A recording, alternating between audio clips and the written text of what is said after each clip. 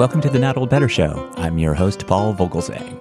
As part of our Art of Living author interview series, today's guest is powerhouse writer and educator Dr. Jessica Bacal. Dr. Jessica Bacal is author of the bestseller Mistakes I Made at Work, which Fast Company magazine ranked as a top 10 book you need to read this year.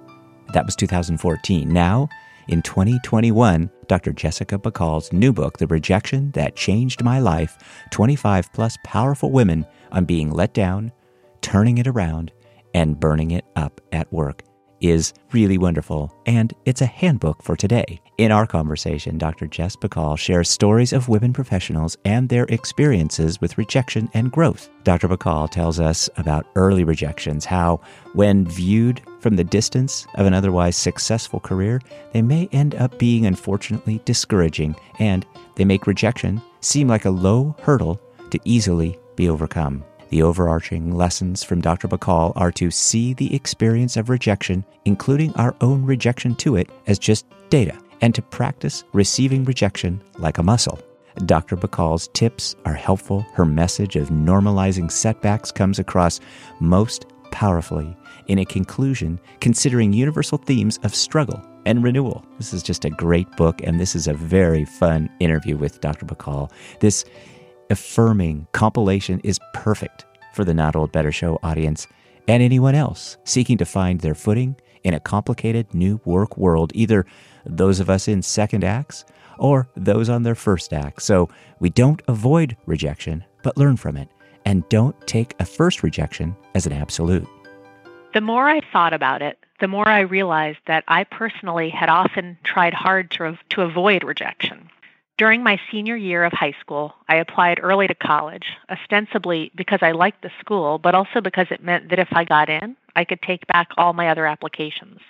I was accepted and went to Carleton in Minnesota. It's a wonderful place, but applying early decision meant I never had to learn whether I would be accepted or rejected at the other schools.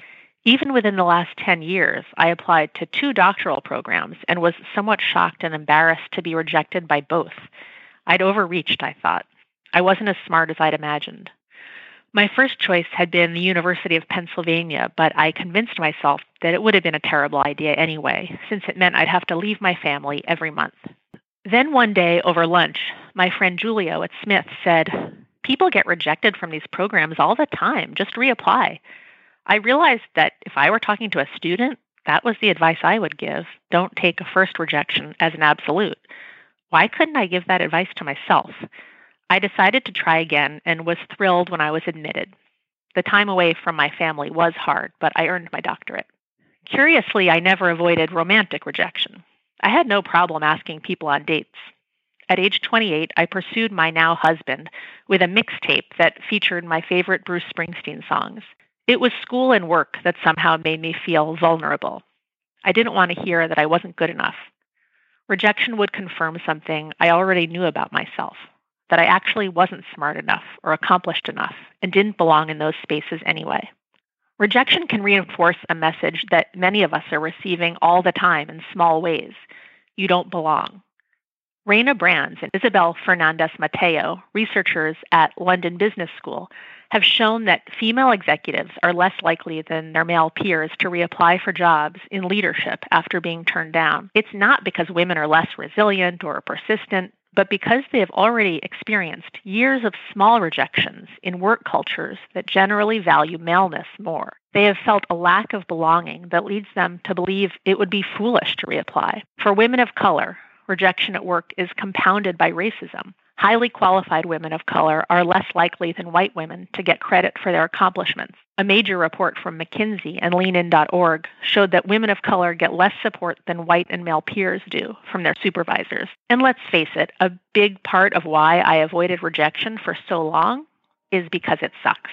That, of course, is our guest today, Dr. Jess Bacal, reading from her new book, The Rejection That Changed My Life. 25 plus powerful women on being let down, turning it around, and burning it up at work.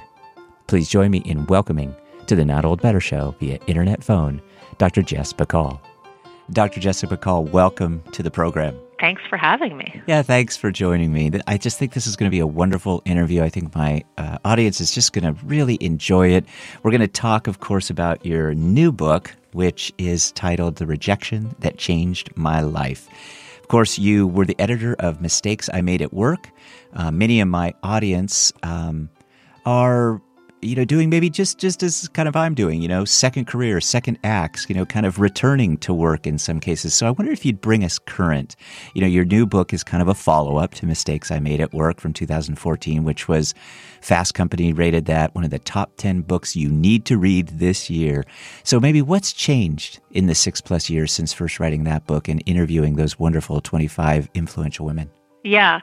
Well, for me personally, what changed was there was a big reorganization at Smith College where I work, and I applied for a bigger job within the college, which meant writing a cover letter with my vision for a new center, giving an hour-long presentation for colleagues, which I practiced, so much, and asking peers for letters of reference. And I was interviewed by people I knew, but I didn't get the job.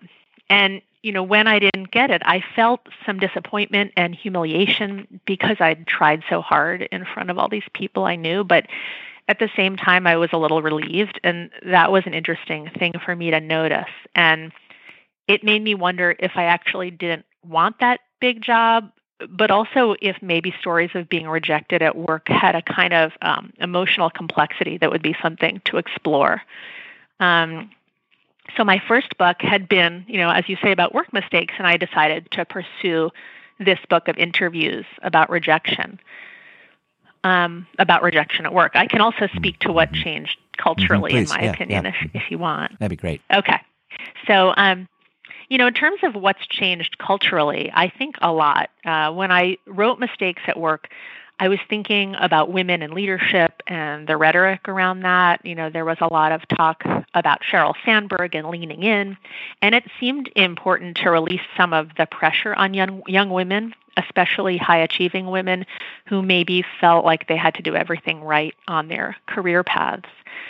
Since then, I'm thinking more about socioeconomic systems and how they hold people back. So I've thought more about the ways in which mistakes are less acceptable coming from women and people of color. And I've also thought a lot about gender and how the categories of man and woman feel too restrictive for some people.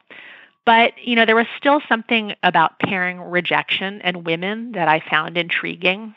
We live in a culture where masculine connotes strength and independence, and where women are supposed to be agreeable and collaborative. And I think at work, this hurts women more because we're not supposed to be too self-promoting or too assertive, and we're supposed to seek approval. So I was really interested in, what happens when women didn't get that and when they were outright rejected. Mm-hmm. This is a complex issue, and we really do value you looking into it so in depth. How should we view rejection then? Should we think of it as something that we just need to avoid, and or should we embrace it? Should we use that word about rejection? I don't know if we have to embrace it, but I think it could help us to look at rejection, to view it with more curiosity than we're accustomed to, and after the initial disappointment, with an eye toward finding data. So what can we learn about ourselves and about the thing we're trying to accomplish through this rejection? One of my favorite chapters in the book comes from Harvard Business School professor Laura Wong, who told me she often categorizes her rejections based on data. So, for example, she uses her own emotions as data and actually looks for patterns in how different rejections make her feel, and it helps her in planning her next move.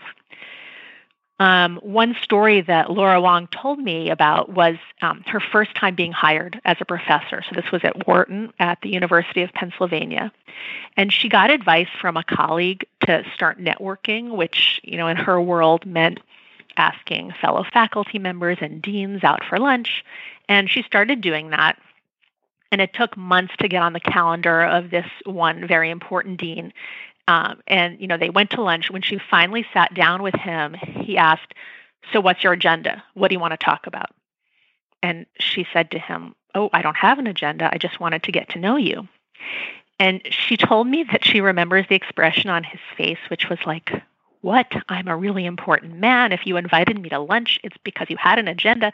And it just went terribly. She was so self-conscious. It was a stilted conversation, and she felt embarrassed and rejected.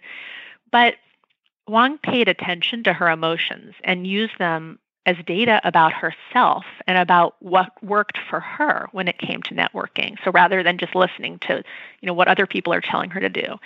And she realized that in getting to know people at work, it felt better for her to do things that were a little more natural, like join a committee or, find another low-key strategy where she didn't have to invite someone to a one-on-one lunch. And, what's interesting is she actually ended up getting to know this guy because they traveled to a conference. They happened to be going to the same conference at one point, and they became friends. They shared a cab, and they became friends. So another way in which she talked about using rejection as data is when she sends articles out for publication. So Laura Wang told me when she first was submitting to journals, she would hang every rejection on her wall, and she started noticing patterns. So, for example, papers she wrote with certain co-authors would be rejected multiple times, while others would get accepted. And she came to see that the ones actually written with seasoned, well-published colleagues were more likely to get rejected. And she was doing better with, newer people on her same level.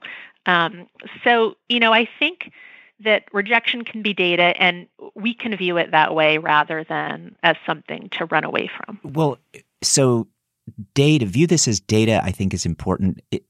And it's interesting, the example that you share with Wang and her senior colleague who's male makes me think about maybe a gender inequity with regard to rejection and perhaps some of the stereotypes that might be around that.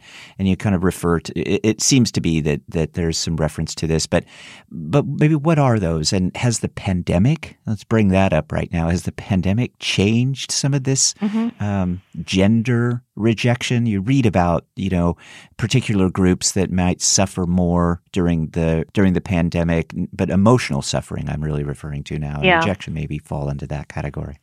Yeah, that's interesting.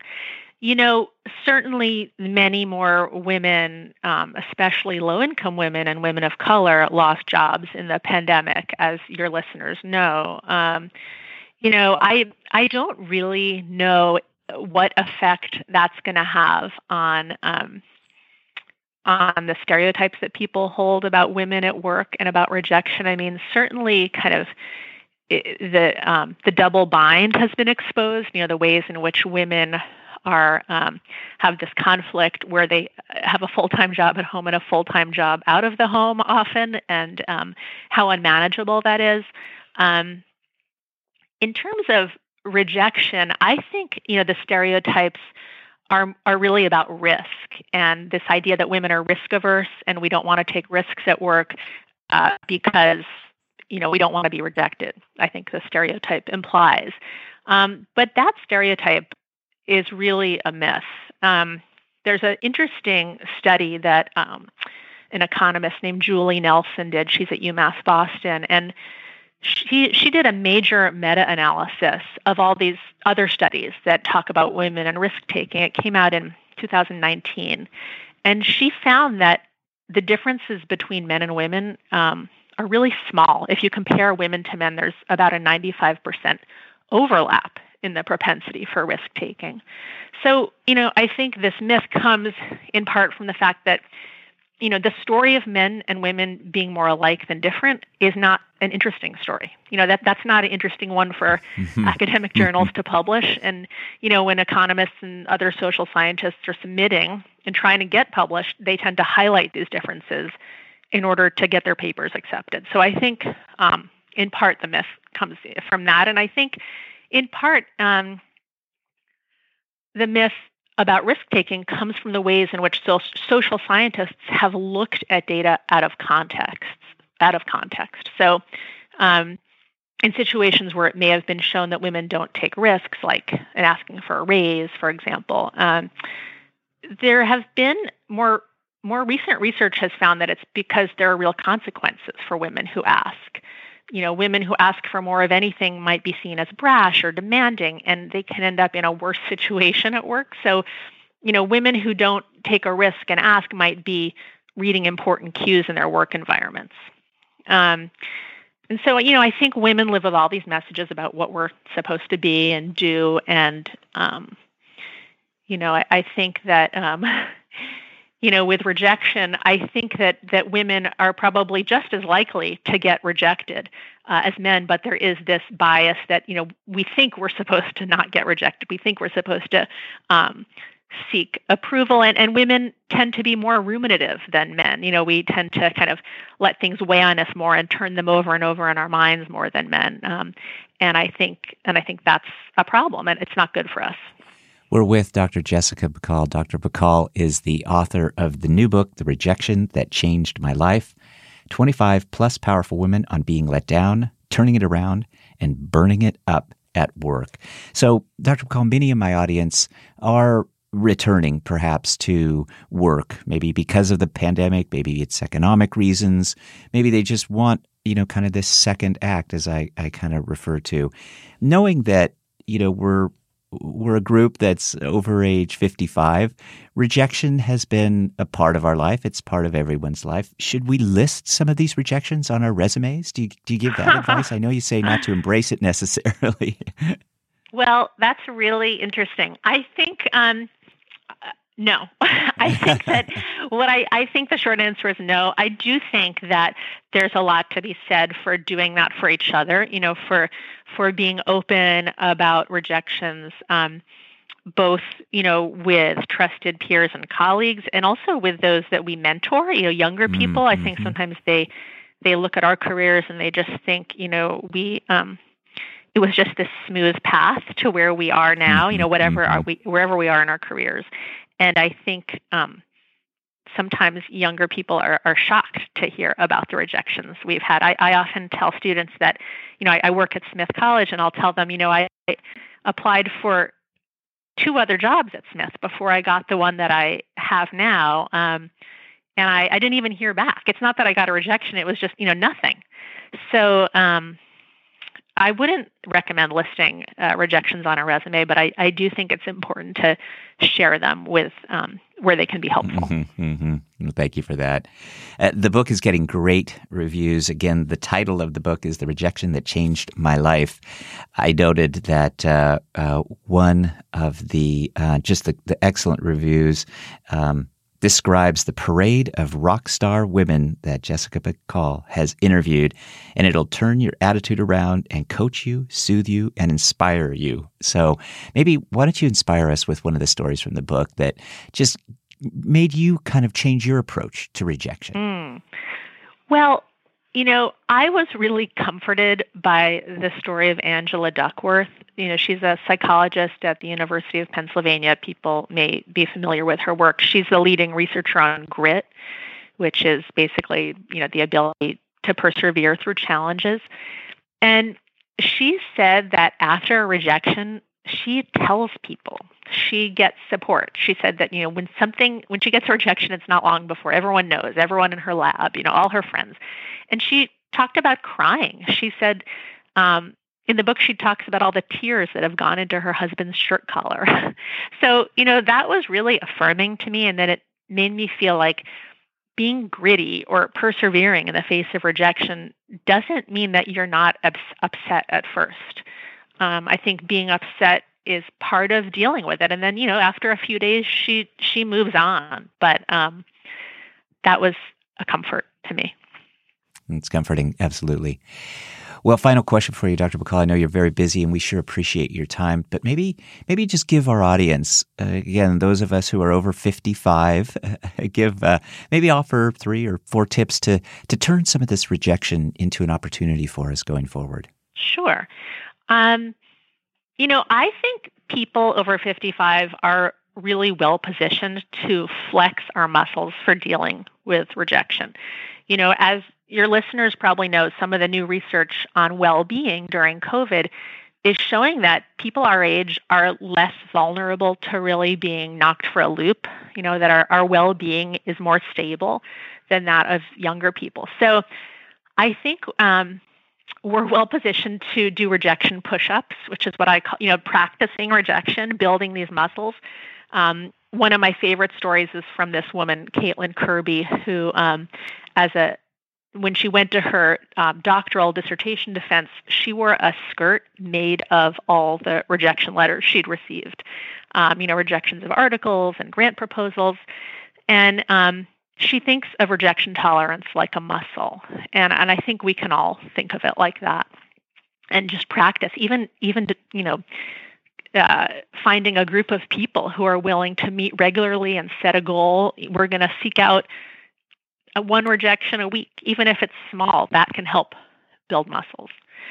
I think knowing that rejection can make you more creative is useful for people over 55. Social scientists are learning that that rejection actually can kind of spur our creativity. And one of my interviewees, Andy Kramer, who is an attorney in her 60s, had a great metaphor for explaining this. She said, if you walk into a wall, fall down, and then try to walk through the same part of the wall again, you're just going to fall down again. So you've got to look around and say, is there a door? Is there some other way that I can get through here? What can I learn from hitting the wall? And I think that's a great metaphor, that looking around for how the creativity happens. And then, I think we can see rejection as allowing us to pivot. And here I'll talk about my close friend Arielle Eckstedt, who was pushed out of the company that she helped found. Since then, she's written books with her mom. She started a different company with her husband. And, she felt pretty terrible for a couple of months, but then she realized there were all these different ways to proceed. And it was that partnering with her mom and her husband that allowed her to be creative and to start down these new paths. And that was her key, but I think each of us can find our own key, the thing that will unlock, the new path for us. For myself, I'm 50 and I feel like I'm finally doing the work that I was meant to do. I'm teaching this new course at Smith called Designing Your Path, which guides students in thinking about what's important to them and what they want to do with their lives. But if I'd gotten the big job that I applied for, I wouldn't have had this opportunity. Dr. Jessica Bacal has been with us today. And for those of us who are looking for perhaps a new beginning in the workplace, this book, and I'll repeat the title for everybody. We're going to have a lot of information in our show notes about it, but the book is titled The Rejection That Changed My Life. Dr. Bacal, thanks for your time today, for being so generous, for offering the tips, and for giving us a sense that out of some of this rejection, out of some of this failure, we can deal with it and get creative and move forward. But great talking to you. I hope that your family is well and everybody's surviving the social distancing and all your students are doing okay over Zoom and all of that. But we sure appreciate your time, Dr. Bacal. Thank you. It's been a pleasure. Thanks so much. My thanks to Dr. Jessica Bacal, author of the new book, The Rejection That Changed My Life, 25 plus powerful women on being let down, turning it around, and burning it up at work. Links to Dr. Bacal, her work, and her new book are available in the show notes today. My thanks to you, my wonderful Not Old Better Show audience. My hope is that you've either had your vaccine or you're standing in line for the vaccine listening to the show right now. Please stay safe, practice smart social distancing, and let's talk about better. The Not Old Better Show. Thanks, everybody.